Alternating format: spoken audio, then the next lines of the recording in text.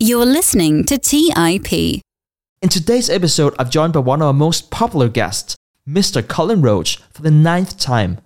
As you'll quickly learn, there is a very good reason why our audience always wants to learn more from Cullen.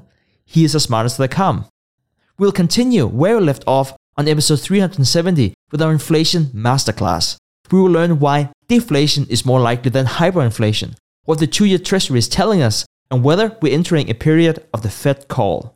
Cullen has been spot on so far, and today provides an updated outlook for inflation. You definitely don't want to miss out on this one. Here we go. You are listening to The Investors Podcast, where we study the financial markets and read the books that influence self-made billionaires the most. We keep you informed and prepared for the unexpected.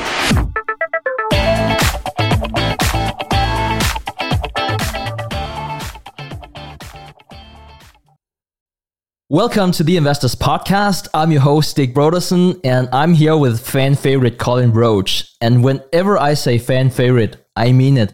This is the 9th time we had Cullen on our show. So, Cullen, welcome back. It's great to be here. I love talking to you guys. So, Cullen, we'll continue almost where we left off on episode 370 in our masterclass about inflation. Inflation is still the talk of the town, and today it's no different. You're on record to have predicted the high inflation. And even though you also said that you've been surprised by the persistence of COVID and the war in Ukraine like the rest of us, but you're now saying that inflation will moderate in the coming years. Why? Well, I think I've mentioned this, and I mentioned this in the masterclass. I think that the big important takeaway from COVID versus the financial crisis, it's such a nice comparison because a lot of the policies were very similar. But the main thing that we did differently was we ran these big fiscal deficits. And so that basically means the government spent a lot more than it taxed. And so the government essentially printed a lot of treasury bonds to finance its spending during COVID. And so, to put this into perspective, we did roughly $7 trillion of deficits over the 2-year period, basically over COVID, versus we ran about an $800 billion total deficit during the financial crisis. So we're talking about these programs were just monumentally different, and the size of the COVID response was so tremendous. And to me, that was always the big lesson from the financial crisis. I am sort of relatively well known for having been a sort of a disinflationist or deflationist coming out of the financial crisis, because I understood that from studying Japan and their bouts with deflation and implementing quantitative easing, that when you look at it from an operational level, quantitative easing is essentially just an asset swap. It's the central bank comes in after the treasury deficit spends, and then they exchange types of assets essentially. So the private sector ends up with losing a treasury bond and gaining a reserve deposit. And you can, from a monetary perspective, you can have this big sort of boring debate about what is money. And, is a treasury bond money-like? And in my view, a treasury bond is essentially like a savings account. And so the private sector from QE, it gets a savings account and loses a checking account. So people don't feel wealthier, even though from a very technical sort of economic perspective, the government has printed money, people would say, because people consider reserve deposits, obviously, to be more money-like than a treasury bond. And so in a traditional economic model, QE looks like it should be inflationary or even hyperinflationary when they're doing trillions and trillions of dollars of it. But from a really, I think, basic household perspective, all the household did was exchange the composition of its assets. And so, the Fed's response to QE or to COVID was very, very similar. They had this huge balance sheet ramp up. They cut rates. They did all the same sort of stuff that they did during the financial crisis. But the difference between the financial crisis and COVID was that the Treasury was the one that really ramped up their balance sheet and had this huge explosion. And so that's why I was much more worried about inflation coming out of COVID than I was with the financial crisis because of the Treasury's humongous response. And so while I got the direction of inflation right, I think the tricky thing with all of this has obviously been the magnitude and the longer lasting effect of it. And I think a lot of that is just that, I didn't think I didn't think we'd still be talking about this thing at this point. Who could have predicted the Ukraine war, which, Russia basically shuts down one of the largest commodity producing countries in the whole world. So there's been all these sort of weird, impacts that have, I think, elongated the impact of inflation and made it a much trickier environment to navigate. And so, but to me, that's the big lesson coming out of this is the Treasury and fiscal policy is really, really important. And that's really important to understand going forward because, again, let's put this in perspective. In 2021, as of the end of June, at this time last year, the Treasury had run a deficit of $1.7 trillion. These are huge, huge numbers again, okay? So this is still, at this time last year, we're still in sort of the throes of really heavy-duty fiscal stimulus responding to COVID. So far this year, through June of this year, the Treasury has run a deficit of $137 billion. Okay, so we're almost running, in terms of the way the US government usually spends and runs a deficit, this is almost a surplus, which is very, very unusual. So there has been, on a relative basis, there has been a huge fiscal tightening. So people talk about the Fed and how the Fed has raised interest rates and a lot of that has caused this sort of like retrenchment in demand and tightening of the economy. And the thing that's lesser talked about is this huge decline in the relative size of the government's deficit. And that's, I think, when you combine these two things, raising interest rates is a very, very powerful mechanism because it can, especially in a time like right now, it can cause a lot of turmoil in the housing market. We're starting to see that already. And if you adhere to the theory that the US economy basically is a housing economy, well, that's troublesome from a demand perspective. So high mortgage rates have snuffed out demand for mortgages, made it basically unaffordable for, they've locked out another 40 million people with the rate increases from the last few months. So huge, huge numbers. So demand is coming way back. And that has this huge knock-on effect through the whole economy because, when you think about everything that goes into a house, think about the demand for how furniture now goes down and refrigerators and appliances and all these other things that have a knock-on effect through housing. But then when you combine that with the fiscal retrenchment, there's been a big, big government tightening. So we had this big explosion in government spending and government stimulus in general. And now we're having a big, big give back. And if the government had continued to do these big programs in perpetuity, that would have worried me. I would actually, I hesitate to say anything like hyperinflation, but a much more prolonged 1970 style rate of inflation where you had double-digit inflation that lasted for basically 10 years, that's a much more plausible scenario under those circumstances. But right now, the opposite is happening. And so how fast will it come down? I think it's going to come down relatively slow, but I think that I think disinflation, meaning a falling rate of positive inflation, is going to become fairly well entrenched in the economy over the course of the next 18 to 24 months. On your wonderful blog, pragcap.com, you said, and I've quote, "There is no chance of hyperinflation. I would argue that the risk of deflation is substantially higher at this point than the risk of hyperinflation," end quote. Could I please ask you to elaborate on that? Yeah, so I think, kind of going back to that forward-looking, expectation of a recent trend in the fiscal retrenchment and the Fed's big attempt to really snuff out inflation, I think that the risk of deflation now becomes greater because I think that these are both very, very outlier events. So we're talking about, pretty unusual things to begin with, but the risk of a sort of mini 2008 repeat where, let's say, housing prices, I expect housing prices to fall 5 to 10% over the course of the next 18 months. And that's kind of my base case. So housing is going to be relatively weak, I think, over the course of the next year at a minimum.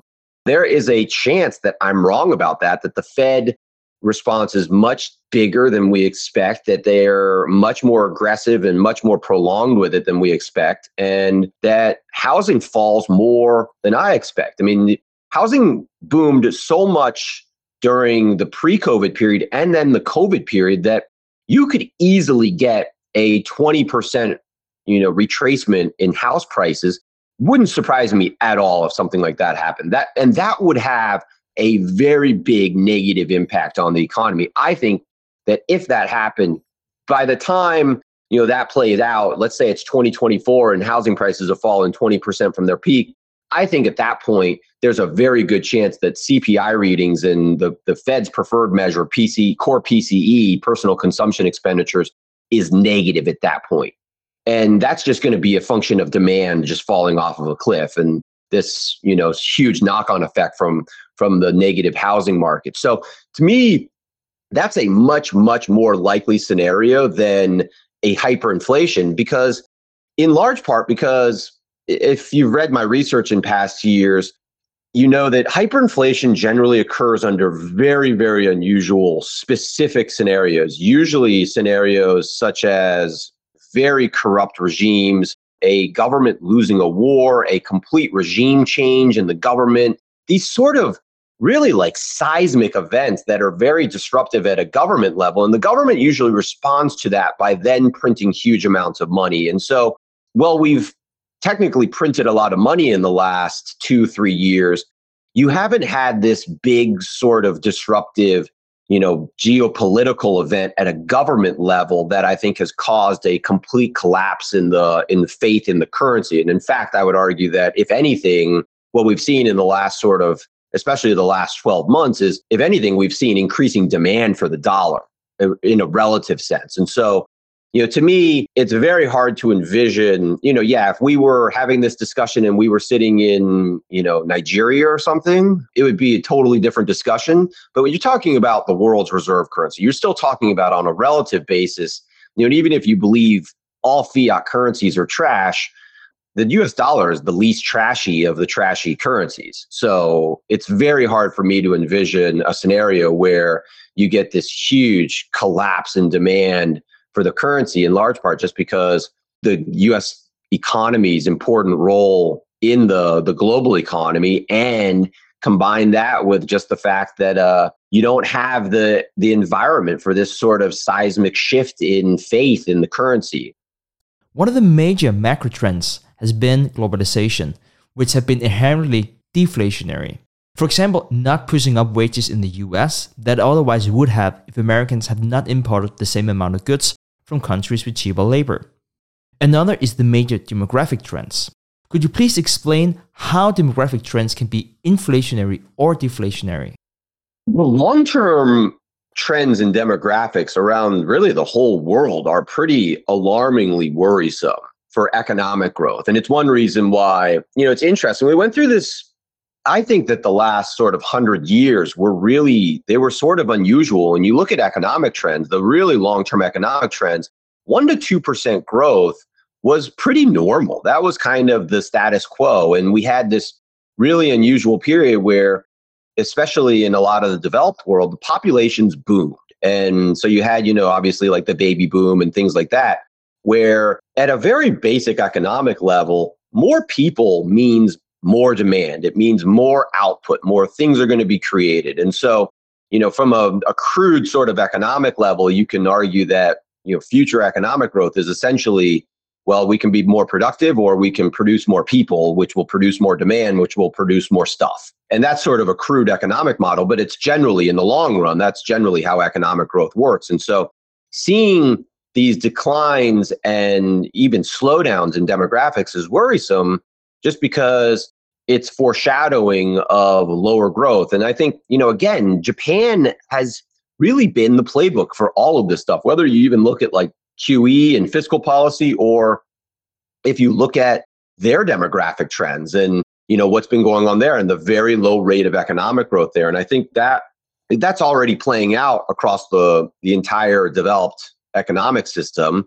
And it's hard to see that changing, especially, in the US, we're seeing this sort of reversal of some of the hyper-globalization trends where the US is becoming a little bit more of a closed economy, a little more abrasive towards immigration, and some of the things that have really benefited the United States in terms of, you can essentially argue that immigration is like stealing other people from another country and benefiting in economic terms because you've got this multiplier in terms of people. And that's especially true in the United States, where we haven't just grown by having, positive immigration trends. We've grown in large part because we've benefited from a very high quality immigration. Our education system has attracted a lot of people that have built enormous valuable companies here and goods and services. So there's been an even bigger multiplier effect through that effect in the United States. And a lot of that's reversing now.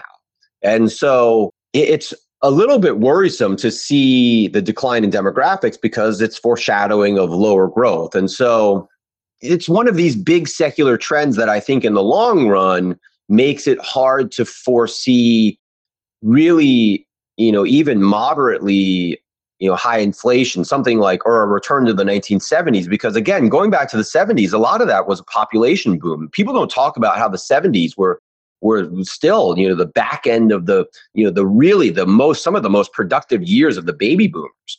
And so you had this huge demand boom at a time when you had supply shocks and things like that. And you're not going to have those trends going forward because we just don't have the population growth that we did back then. So yeah, it's worrisome. But when you combine that with things like, technology growth and, the coming fiscal retrenchment and things like that, it's hard for me to imagine that some of those big secular headwinds won't, be things that are kind of anchoring inflation to some degree. So let's dive deeper into inflation. Could you please explain the concept of velocity of money and whether that's an important concept to understand inflation? This is a tricky one. So in the traditional old monetarist methodologies, you would argue that, something like MV equals PY, which is basically that money times velocity equals price times growth, basically. And it's a crude sort of model. And I'll explain why. It's because you can back out velocity based on what your definition of money is. So when you look at the front end of that equation, M times V, well, the tricky part about that is you have to define M. Okay, so if you assume that M, for instance, is bank reserves, well, when you run your model based on that and you look at MV equals PY, well, what does that mean for inflation and economic growth? Well, you assume that it means that demand will increase. Okay, so quantitative easing technically is an increase in M, okay, under a traditional sort of monetarist model. Well, that should increase P in the long run, assuming that you don't get a big surge in V. But when you reverse that, you go through the math on it. Well, if P doesn't increase, then V has to have declined. Okay, so you can kind of back into this model where when you look at, this has been a common excuse for why QE didn't cause inflation. People will argue, well, V just went down. Well, of course V went down because P didn't go up. But the problem with that is that when you look at quantitative easing, well, the problem there is that your definition of M was wrong the whole time, or at least your definition of M was, I think, very, very loose to a point where because you didn't understand the difference between treasury bonds and reserves, well, like I said before, quantitative easing was just this asset swap. And so technically we increased the quantity of M, but if you included treasury bonds in the definition of M, well, from a private sector perspective, all that happened was the amount of M was swapped. The Fed created more reserve M and eliminated from the private sector treasury bond M. And so there was this clean asset swap. And so the velocity of money went down in part because you could argue that was quantitative easing, for instance, coming out of the financial crisis, was it deflationary? basically what the government did was they reduced the value of the M that they created because they reduced the amount of interest they were paying. And that's what quantitative easing does. And so there's this interesting sort of theoretical debate about, was quantitative easing inflationary or was it deflationary? And I'm not really sure. I mean, there's all sorts of like knock-on effects from quantitative easing and interest rate impacts and things like that.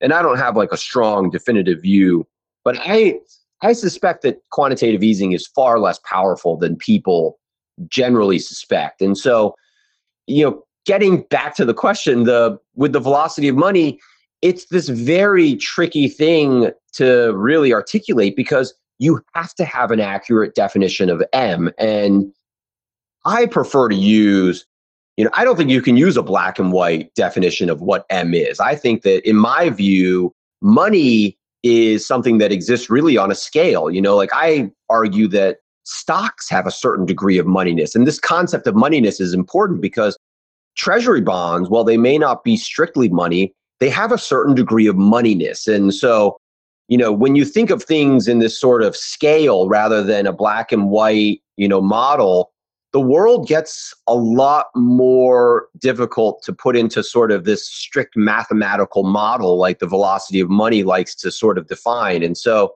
to me, I don't find money velocity to be a very useful metric just because I don't think you can strictly define what M is in this sort of mathematical sort of sense.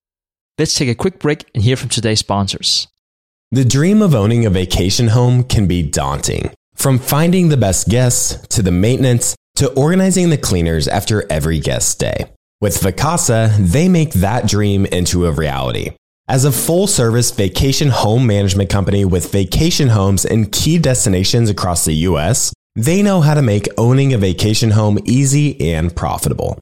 On top of proactive property maintenance visits by professional local teams, a data-driven booking platform, and around-the-clock support, homeowners earn on average 20% or more revenue from their vacation homes.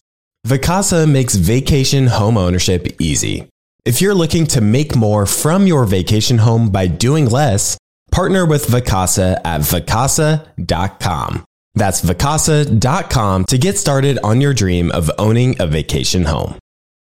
Have you ever wondered if there's an AI tool like ChatGPT specifically built for the stock market? A tool that not only aids you in your research and analysis process, but also allows for dynamic discussions? Today, I want to share such a tool with you called Meka. Meka is the AI-powered stock research assistant now enhanced with real-time stock data. Meka does a lot of the heavy lifting of sifting through financial statements and company data and delivers it to you nearly instantaneously, and the best part is that it's 100% free. Try it out today and ask Meka questions like, what is the financial health of Microsoft? How much cash does Copart hold on its balance sheet? What is the return on invested capital of Adobe, or millions of other prompts? Check it out today for free at Meka.com. That's MEYKA.com. Today's episode is sponsored by Range Rover Sport. Range Rover Sport leads by example with their dynamic design that rises to the occasion. It's got powerful on-road performance and commanding all-terrain capabilities, coupled with signature Range Rover refinement. The third-generation Range Rover Sport is the most desirable, advanced, and dynamically capable one yet, redefining sporting luxury.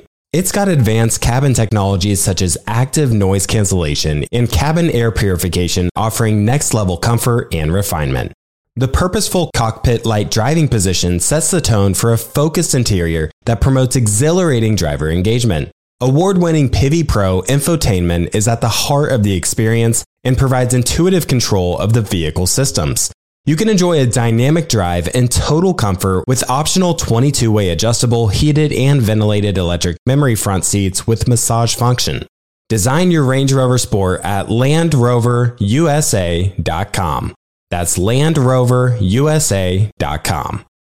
All right, back to the show. Cullen, every week The Economist publishes economic and financial indicators for the 43 biggest economies in the world. And there are only 3 countries that have a positive budget balance: Denmark, Norway, and Saudi Arabia. If you don't know what the budget balance is, it's the balance between total public expenditures and revenue in a specific year. So if we look at the US, minus 5.9% of GDP, Euro area, minus 4.4%, Communist China, that's minus 6.2%. So it's across the board. Does spending more money than you bring in create inflation?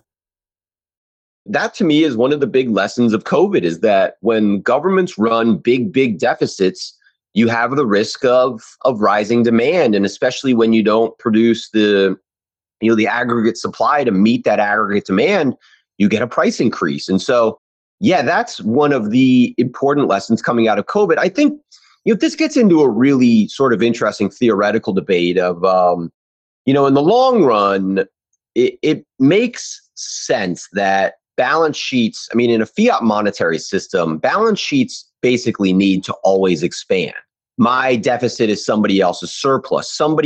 In order for you to be able to save, you essentially have to rely on somebody else running a deficit to be able to create the financial assets to allow you to be able to save. And that could come from the government, it could come from me, it could come from the corporate sector, it could come from the rest of the world sector. So, that this balance sheet expansion doesn't have to come from the government, but it has to come from somebody in the long run. And that's, I think, an important thing to understand about how any credit-based system, you can get into this really interesting theoretical debate, though, about whether or not does that deficit have to come from the government sector, and I don't know, honestly. I tend to,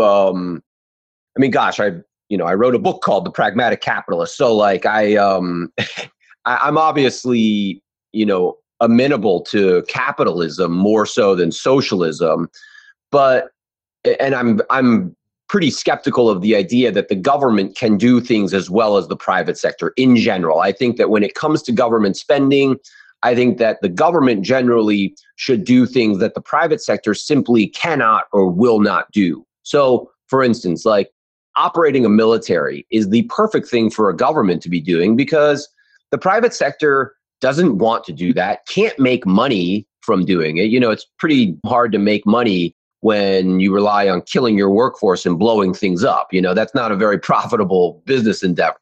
So, things like that have a sort of a negative net present value, those are perfect things for the government to do. And socially, we benefit from those things because obviously, if you have to go to war, that's something that needs to be done. And you kind of accept the reality that during wartime, maybe, making money isn't the most important thing in the long run. And so that's all well and good. But you get into this debate about, should the government then try to do things that have a positive net present value? That's essentially the role of the private sector, is that all of us in the private sector, we're trying to add value and run operations that are essentially adding present value to people in the future. And we do that by trying to run, businesses or at a household level, trying to generate a net income, basically. And so the things that we do, they have to add value to other people. Whereas the government, in a lot of ways, the government can just do things that are socially good to some degree that, maybe they don't have a positive net present value at the aggregate level. Maybe they're more charitable in terms of the way that they're being done. And so, you get into this big debate of whether or not operating an economy to just run profits is in the best interest in the long run versus, should we do things that are more charitable in nature that sort of, take care of the social well-being of the country. And I think, for the most part, I think that the developed world and the United States has done a pretty good job managing that balance of government spending versus having a big, mainly, capitalist sort of private sector run economy with a pretty large government sector attached to it, but a government sector that for the most part does a lot of funding of financing and things in the private sector, but for the most part doesn't do, a lot of sort of crazy large negative net present value projects like you see in places like, for instance, I'd argue that a lot of the, Latin America is like the perfect example of how not to run this balance of private sector versus public sector. And the United States, for the most part, has done a pretty good job. You could argue that the last few years were really tricky in terms of navigating COVID, and that we did a lot more than we should have, obviously, in retrospect. But for the most part, it's a tricky debate. I tend to lean towards the view that the government should sort of sit back and do these negative net present value projects, put out fires, run the military, and then, manage the court system and kind of back off. Running a budget balance that's a negative budget balance in the long run is not necessarily bad. And I think running at least having a government that runs a negative budget balance to some degree, even while it might be inflationary, it could still be perfectly consistent with generating social good in the long run.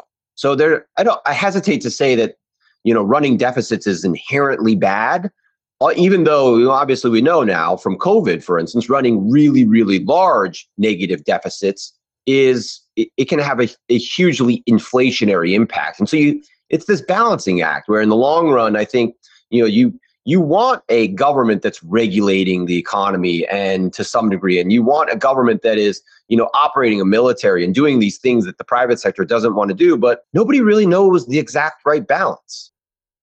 Yeah, and I think you bring up such a good point because it's also so value driven. Like, what is it that you want? And based on what you want and what your values are, you can come up with, this is how much the government should be included or not be included, or should you even run a deficit in the first place? It's so subjective. It's so subjective. You get into this debate about living standards, and it's one thing that I've always said and written about a lot on my website, that living standards in the United States have boomed in the last, 100 years. You could argue that people today live better than at any point in human history, and which is weird to think about when you look at things like, if you look at metrics like government debt or, the value of the US dollar, you see this all the time. I talk about it a lot. The value of the US dollar technically has declined in purchasing power terms by 95% over the course of the last 100 years. But living standards have boomed. And so it's this weird, very subjective debate where, at a basic sort of economic level, you have a decline in purchasing power, but living standards have actually increased substantially. And that's in large part because we've produced a huge amount of real goods and services that have made life just better in general. But it's all so highly subjective, and different countries obviously value different stuff. And, Europeans value very different things than Americans do. And so, it's, people like different stuff, and it becomes this very subjective, argumentative debate about, value judgments. It was a lot more political charged, I guess, what I said before with my previous questions that I originally intended. But let me take you from the frying pan into the fire. The next question here is tricky because many of our listeners are already thinking about retirement. And inflation is really hard to pin down. Whenever you consider your portfolio and your financial needs when you retire, you're looking at hopefully decades to come. How do you include your inflation expectations in your asset allocation for retirees who have to live off their portfolios? This is a hard question. I've advocated increasingly, in recent years, I've become a big advocate of all-weather portfolios. And I've always loved that concept of sort of having an allocation that protects you no matter what the scenario is, whether it's, the classic, for people who aren't familiar, the classic sort of all-weather portfolio was Harry Brown's 4-quadrant all-weather, which basically was deflation, inflation, recession, and expansion. And basically his sort of really simple model for that was that you wanted to own gold for inflation, you wanted to own stocks for growth, you wanted to own treasury bonds for deflation, and you wanted to own cash for recessions. And so you had this very simple 25% 4-quadrant breakdown of the portfolio that the theory was that this would protect you from all environments. And I've always been, the thing that has always sort of, I think, made me reluctant about adopting that sort of a model and really embracing it aggressively is the holding of 25% gold and 25% cash. Just always from a basic portfolio theory perspective struck me as that's too much in both. And, who knows what's going to happen with, if for some reason like the demand for gold was replaced by the demand for Bitcoin, let's say, for instance, in the next 100 years, well, your inflation component there might not do anything. And so we've kind of seen that in the last few years, for instance. Gold hasn't done as well considering the inflation that people might have expected. And actually a broader basket of just commodities has done much, much better. And so, for me, from a financial planning perspective, I think you have to take inflation and this, the asymmetric risk of it into consideration. And for most people, I always say the stock market in the long run is a pretty good inflation hedge, in large part because corporations, they basically earn a profit by buying things at whatever the rate of inflation is and then trying to mark them up. And so in the long run, something like the S&P 500 tends to be a pretty good inflation hedge. You see years like 2022, though, where, you can go through periods where the stock market goes down. And in real terms, the stock market is down 25, 30% this year. And so you can get periods where the stock market volatility doesn't protect you in the short term. And that's where a lot of this gets tricky. And for most people, I always tend to, from a sort of financial planning perspective, I think you have to look at this holistically. So for instance, like, do you own a home? I mean, I think housing in the long run tends to be, or really owning real stuff tends to be a pretty good inflation hedge in the long run. I mean, real goods and services tend to be, and you could argue that stocks are to some degree just real assets. Real assets in the long run are always good inflation hedges.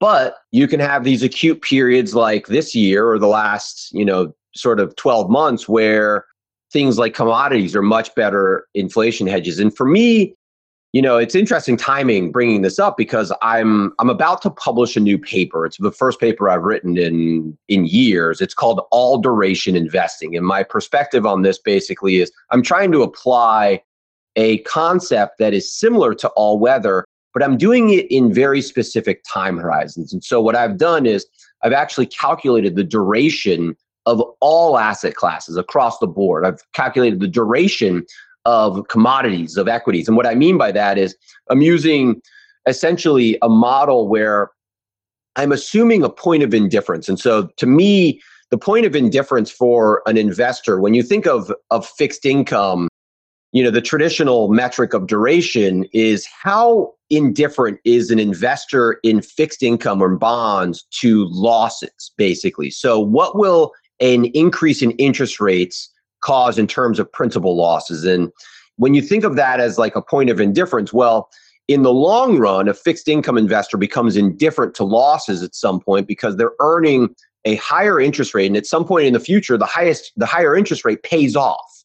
You can do this across all instruments where you look at, for instance, if the stock market were to fall by 50%, well, future expected returns should increase typically in the long run. When asset prices decline, typically the value of that asset becomes actually, it's kind of, counterintuitive. But when asset prices fall, typically the future expected return of that asset should increase. At some point in the future, you become indifferent to the loss in that asset class. And so in my model, for instance, a stock market investor is indifferent to losses on average over about an 18-year period.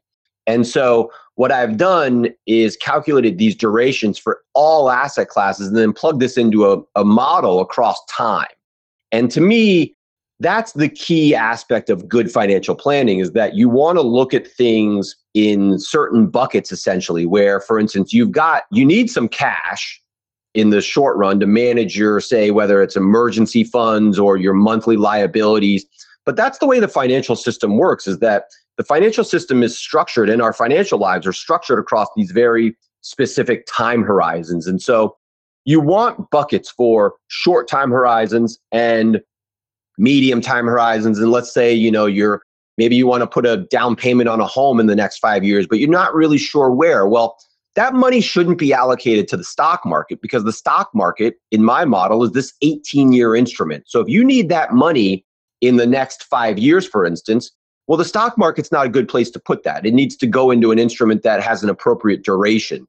relative to that. And so something like cash or even an aggregate bond fund would fit that model inside of a 5-year time frame.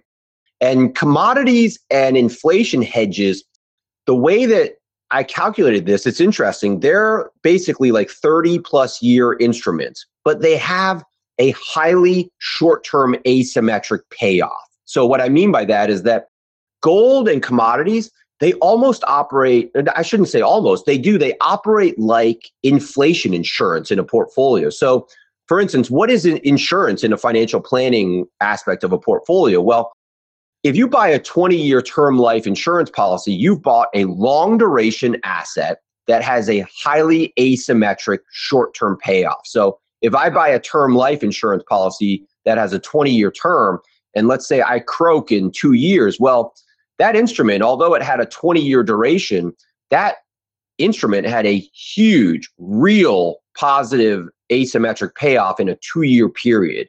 So I like to think of commodities and gold and inflation hedges in much the same way, where they have the potential to provide you with this almost like insurance-like policy payoff in a short time horizon, even though they're really long-term instruments. And so if you think of this stuff sort of on a bell curve, I think it's useful to think of like building out your asset allocation in terms of like across these durations, where the stock and bond market make up the core sort of central aspect of the bell curve. And then on the edges, you have things that have these sort of important real and nominal asymmetric payoffs, where cash, for instance, it's going to lose in real terms every single year, but it provides you with absolute nominal certainty. And so on this left tail of the bell curve, you've got this absolute certainty in nominal terms. And on the right tail of the curve, you've got insurance type instruments. So gold, commodities, you could throw Bitcoin into there, things like that.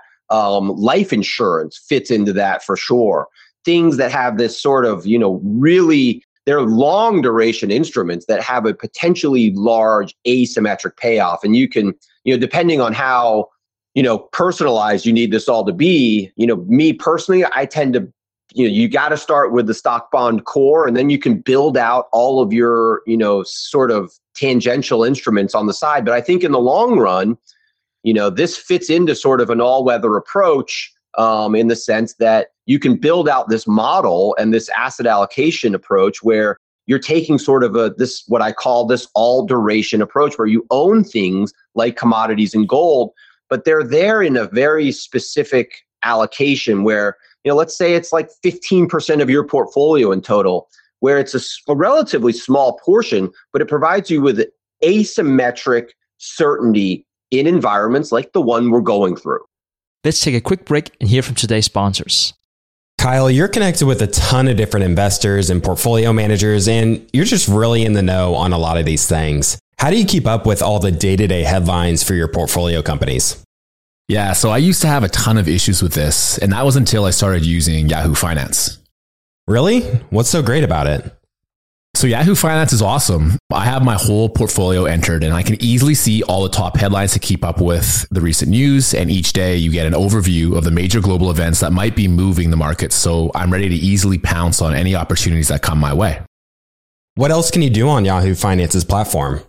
They also have a number of cool features, including a tool that lets you link all of your investment accounts, analyst ratings, and independent research, as well as the ability to create customized charts. Well, now I know that the audience is really going to love this one, and actually see they have 90 million monthly active users. For comprehensive financial news and analysis, visit the brand behind every great investor, yahoofinance.com. The number one financial destination, yahoofinance.com. Today's show is sponsored by public.com. That's where you can earn 5.1% APY with a high yield cash account. While we can't say for certain it's the highest interest rate there is, we can say this. It's a higher rate than Robinhood, a higher rate than SoFi, a higher rate than Ally, a way higher rate than Bank of America and Chase, a higher rate than Citi, Wells Fargo, Discover, and it's a higher rate than American Express too. So if you want to start earning 5.1% APY on your cash, check out public.com. We can't say it's the highest interest rate, but it's pretty damn up there. This is a paid endorsement for public investing. 5.1% APY as of March 26, 2024, and is subject to change. A high-yield cash account is a secondary brokerage account with public investing, member FINRA/SIPC. Funds from this account are automatically deposited into partner banks where they earn a variable interest and are eligible for FDIC insurance. Neither public investing nor any of its affiliates is a bank. U.S. only. Learn more at public.com/disclosures/high-yield-account. As many of you know, I love studying businesses and networking with business owners. The more I've studied businesses, the more I've realized that starting and scaling your business is easier than ever because of companies like Shopify. Did you know that Shopify powers 10% of all e-commerce in the US? Shopify is the global force behind Allbirds, Rothy's, and Brooklinen, and millions of other entrepreneurs of every size across 175 countries. Shopify is the global commerce platform that helps you sell at every stage of your business, from their all-in-one e-commerce platform to their in-person POS system. Wherever and whatever you're selling, Shopify's got you covered. Shopify even helps you turn browsers into buyers with the internet's best converting checkout, up to 36% better compared to other leading commerce platforms. What I personally love about Shopify is that it's the turnkey solution to kickstart and grow your business, and they are totally committed to giving you the necessary tools to succeed as a business owner. Plus, they have an award-winning customer support team there to help you every step of the way. Because businesses that grow with Shopify. Sign up for a $1 per month trial period at shopify.com/WSB. That's all lowercase. Go to shopify.com/WSB now to grow your business no matter what stage you're in. That's shopify.com/WSB. All right, back to the show. Yeah, it's such a tricky topic. I mean, you're trying to forecast something for decades, and you're doing that with instruments or assets that you don't know what's going to yield. And we depend on it. That's what makes it even more scary. Cullen, in December 1989, the Parliament in New Zealand decided on a 2% inflation target for the central bank. And this is perhaps more significant than it sounds like to our listeners, because this was the first formal target to be adopted by a central bank. And since then, many have adopted a similar 2% target, including the Fed and the ECB. And you can also argue that the lower the inflation target, the more unemployment the Fed would have to create to get there. Now let's get to the perhaps more controversial part of it. Remember that the Fed has this dual mandate of price stability and maximum employment, which seem to be counterintuitive. Of course, no one likes unemployment, and since there is a perceived little difference between a 2 and a 3% inflation, should the central bank then increase the target? What is the right amount of inflation in the economy? And should the government even have a positive inflation target?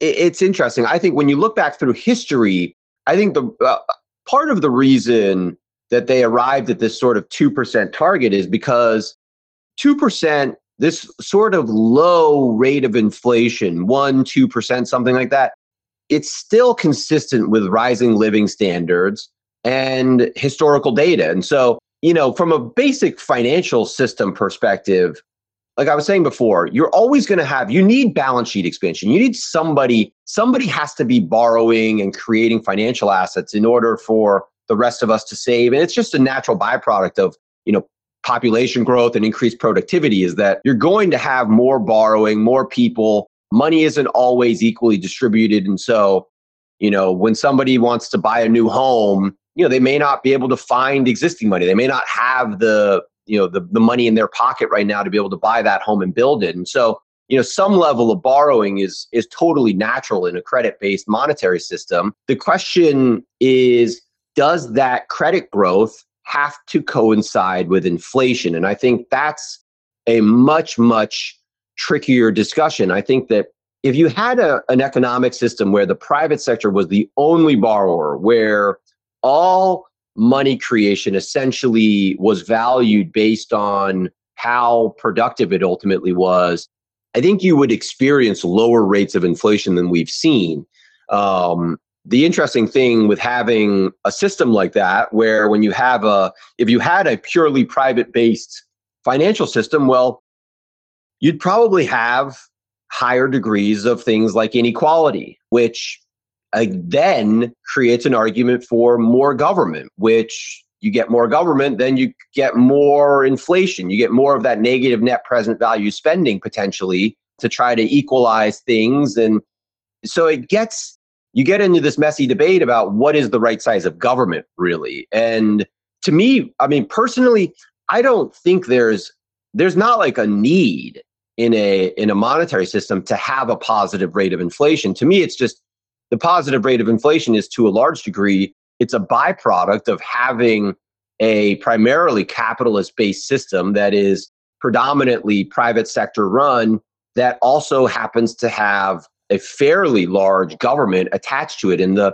think you can make an argument that 1% to 2% inflation per year is it's the cost of having things like a public sector run court system and regulatory systems. And, these things aren't free. And so to the extent that we borrow or that they just don't have a net, present value sense, they don't have a positive net present value in terms of like a profit sense, these things can result in some marginal inflation, I think, that, is that necessarily bad in the long run? Well, history would tell us that, averaging 1% to 2% inflation is not necessarily consistent with declining living standards. So I don't know. I don't know the right answer. I would like to think that you don't need to have inflation in a monetary system, but I think that, it's hard managing, that right balance of public sector versus private sector. And obviously, you don't want really high inflation, but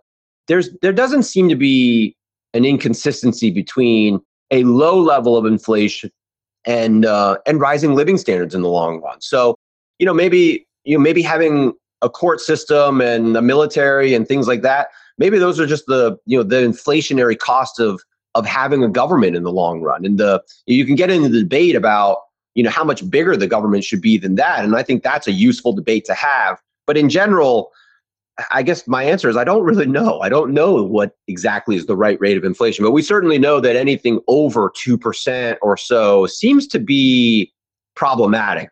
At a minimum, it's consistent with social upheaval and bigger societal problems that do cause meaningful declines in living standards. So I think we can all agree that nobody wants a high level of inflation, but whether or not we want 0% inflation or 1 or 2%, I think is a much more reasonable debate. As much as we could say today, well, we should probably have, say, 3% because then we don't need to bring in as much unemployment. Everyone likes high employment. Well, it's a slippery slope. We also have seen that before. If we tend to think that inflation is coming and like it becomes self-reinforcing, does that mean that in the next crisis we'll say it's okay with a 4% or 5%? And then what happens in the next crisis, following that? So it's really tricky. And it's, as much as the 2% is arbitrary and the Fed is on record saying that it's arbitrary, it's definitely on purpose that it's in that level and it's positive and it's not deflation. MMT has been really popular in the last few years in terms of like the social discussion, and like what their big policy discussion is that the government should run a job guarantee. And I've always been sort of skeptical of this idea because the basic thinking there is that you can give everybody a job. So the government guarantees everybody a job, and they argue that there would be price stability. And so that's where you get into this very, theoretical debate about, is it even possible to have a society where everybody has a job, everybody is guaranteed a job, and you have low inflation? I don't know. I'd like to think that is certainly possible. It'd be great if everybody was employed and doing something productive and happy. And we also just happen to have low rates of inflation. I'm pretty skeptical of whether or not that's possible. It's certainly never been done. And so, but you can also have the opposite where, you have, societies and economic periods where, unemployment is super high. And obviously the trade-off for that is that sometimes the rate of inflation is really low as a byproduct of that because demand is so low. And is that the Fed does not have an enviable job trying to manage a dual mandate of inflation and unemployment. Cullen, let's continue with this thought experiment. Let's say that we would go into a prolonged period of not only disinflation, but for example, 2 decades of deflation. And I just wanted to clarify, disinflation is a lower but still positive inflation rate, whereas deflation is a negative inflation rate. So how would consumers and investors need to adjust to this prolonged deflationary period? Man, one of the most interesting charts I've ever seen is Japanese real estate in the last 20 to 30 years. I mean, we're so used to in the developed world, real estate prices just always going up pretty much. That was a part of what everyone kind of knows. Like that was part of what caused the financial crisis to be so bad, was that in the economic models, all these investment banks assumed that real estate prices just either wouldn't go down or wouldn't go down very much. And so when real estate prices went down 20, 30%, that caused it threw a wrench in everything. And in Japan, though, real estate prices have been going down for 20, 30 years, which is sort of unfathomable in the United States. But it's something that, that sort of a scenario, I mean, it keeps me up at night, to be honest, because the real estate market is such an impactful instrument in the entire US economy. You'd have very, very low rates of growth. I mean, in that sort of a scenario, if that's something that you expected, or if you thought it was a risk, you'd want to own, counterintuitively, you'd want to own a ton of bonds. So bonds in Japan were the thing that hedged people from, people talk about how the Japanese equity market has been down over this, this sort of, lost decade or whatever. Well, the thing that people don't always point out is that if you owned a 60-40 portfolio denominated in yen, where you owned the Nikkei, for instance, and Japanese government bonds, well, you actually did okay because the government bonds performed so well that your relative performance was okay. So diversification actually worked out okay in Japan because of the bond component. But the same sort of scenario would play out in the United States where, people are worried about inflation now and they're worried that, bonds are dead. But if you got prolonged, entrenched deflation, the bonds are the things that would perform really well in terms of an asset allocation. So, again, kind of going back to that sort of all duration or all weather sort of perspective, it's why I always advocate. I always tell people, you always need to hold some cash and short-term bonds and even some intermediate, potentially long-term bonds. Treasury bonds are, they're sort of that deflation insurance like product, super long duration instrument.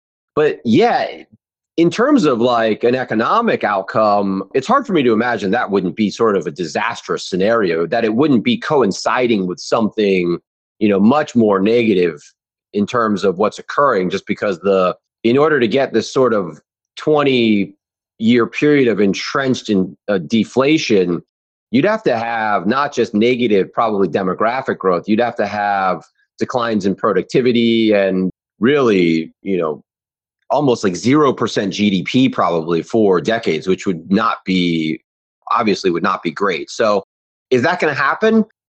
Personally, I think that's a low probability, just because the demographic trends, even as bad as they are in the United States and some of the developed world, they're not necessarily going to be negative. And I think productivity will continue to be relatively strong. And it's hard for me.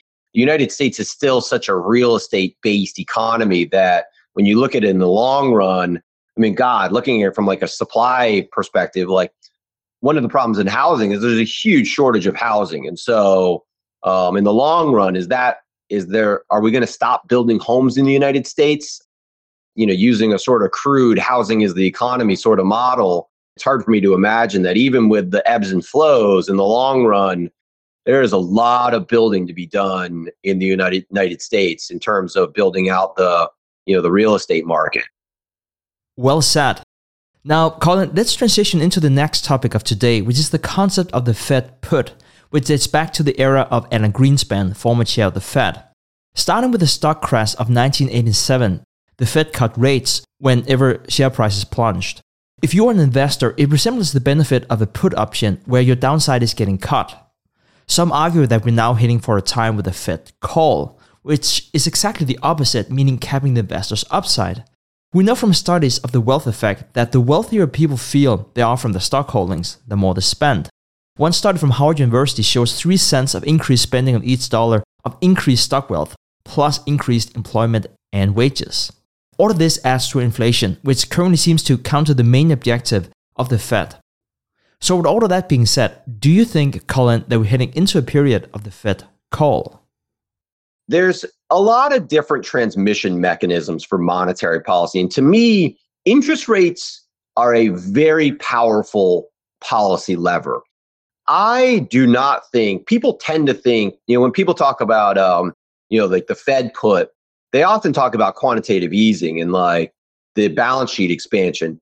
And I don't think quantitative easing is as powerful as a lot of other people tend to think. And I think that, drawing these correlations between like the Fed's balance sheet and the stock market, to me, is just sort of silly. Like the Bank of Japan increased their balance sheet for decades, and the Nikkei, had a marginal correlation to these changes. So, there's scenarios where the ECB also, like, the European stock markets performed on a relative basis horribly compared to the US stock market, and the ECB was ramping up their balance sheet. So what was it seems like there's very mixed evidence on whether or not the balance sheet expansion really is that the Fed put. To me, the Fed put and or what we're seeing now, sort of the Fed call, is really the interest rate impact, and the way that the Fed can very precisely, or I shouldn't say precisely, I should say the Fed can very, almost like using a hammer, can sort of bludgeon the economy with interest rate changes. And that's a lot of what we've seen in the last 6 months, is this repricing of assets because interest rates have changed so dramatically.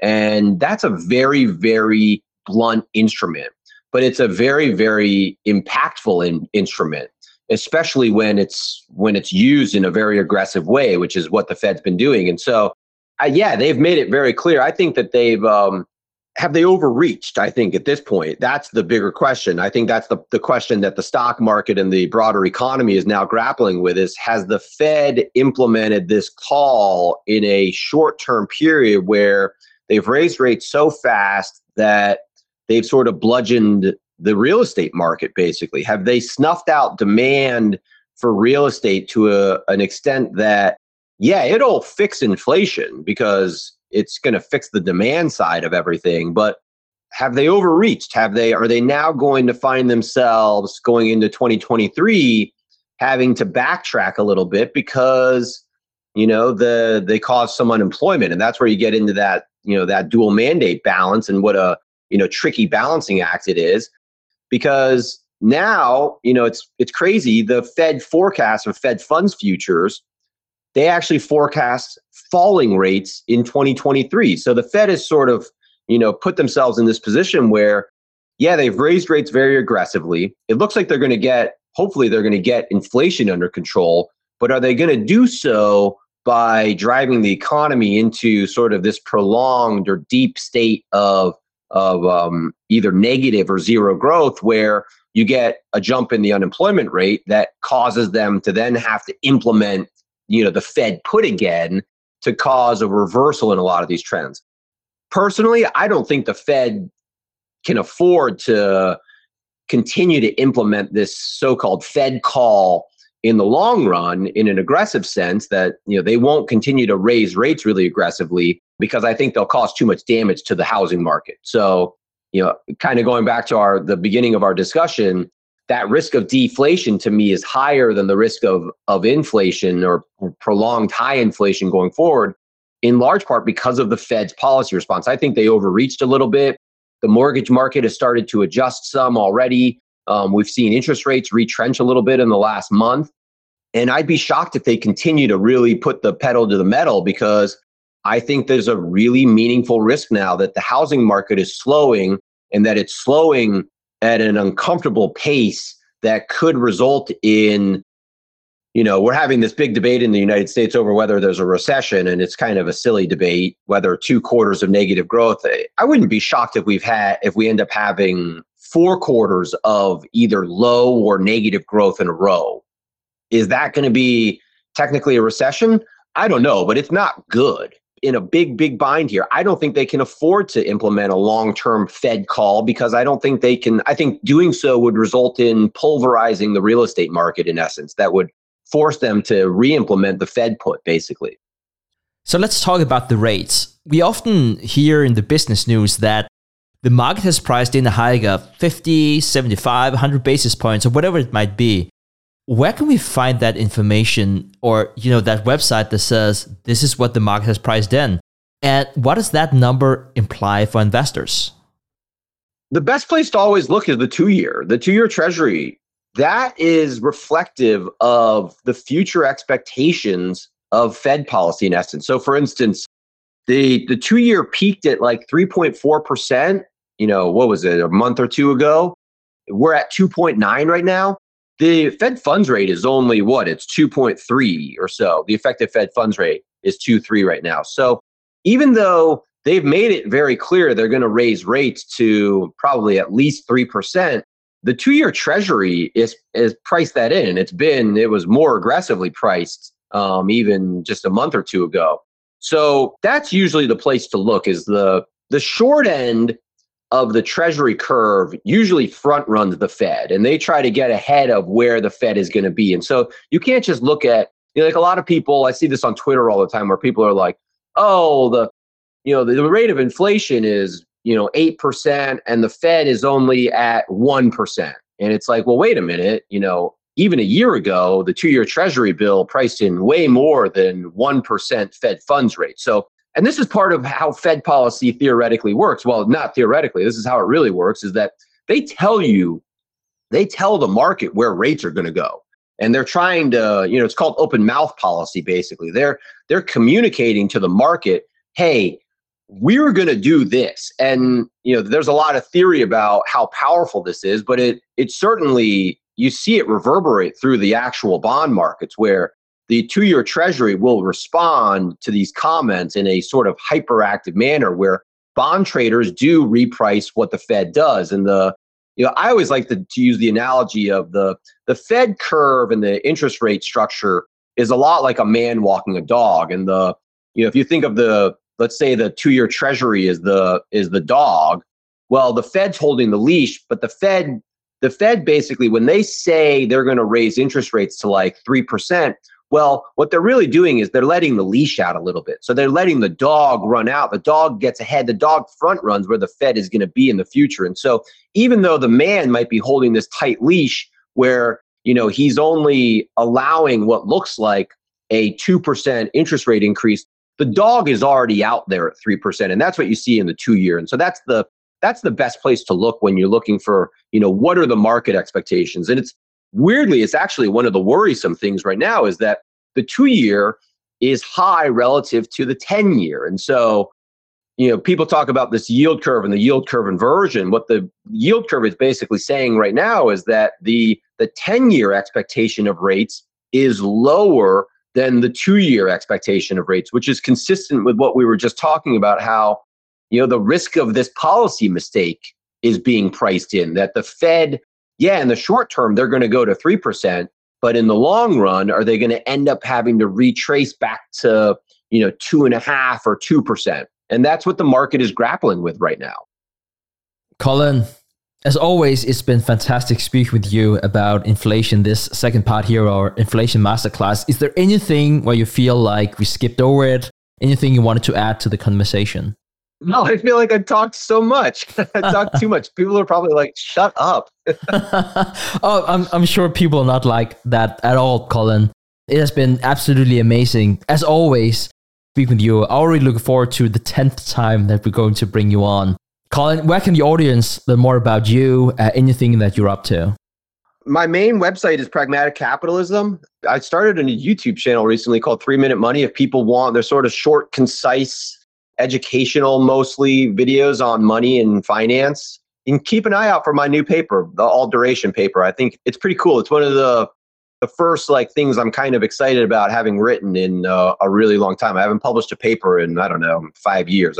Not that that's something I try to do often or am proud about necessarily, but I think it's a cool sort of counterintuitive look at building out asset allocation models and a new framework for thinking about things across a very time-specific perspective of asset allocation that's very financial planning consistent. So I think it's cool. I think that people will like it, and keep an eye out for it. I'll publish it probably on SSRN and hopefully some journals, and certainly on PradCap.